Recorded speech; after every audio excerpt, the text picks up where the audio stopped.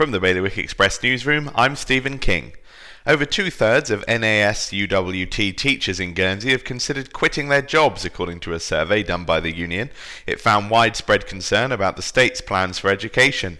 ESC have said it will improve transparency and communication. Jersey people could still be waiting for their 2018 tax assessment well into the new year because of staff shortages. It was hoped the assessments would be done by Christmas, but the 35-year-old filing system has continued to bog down the process.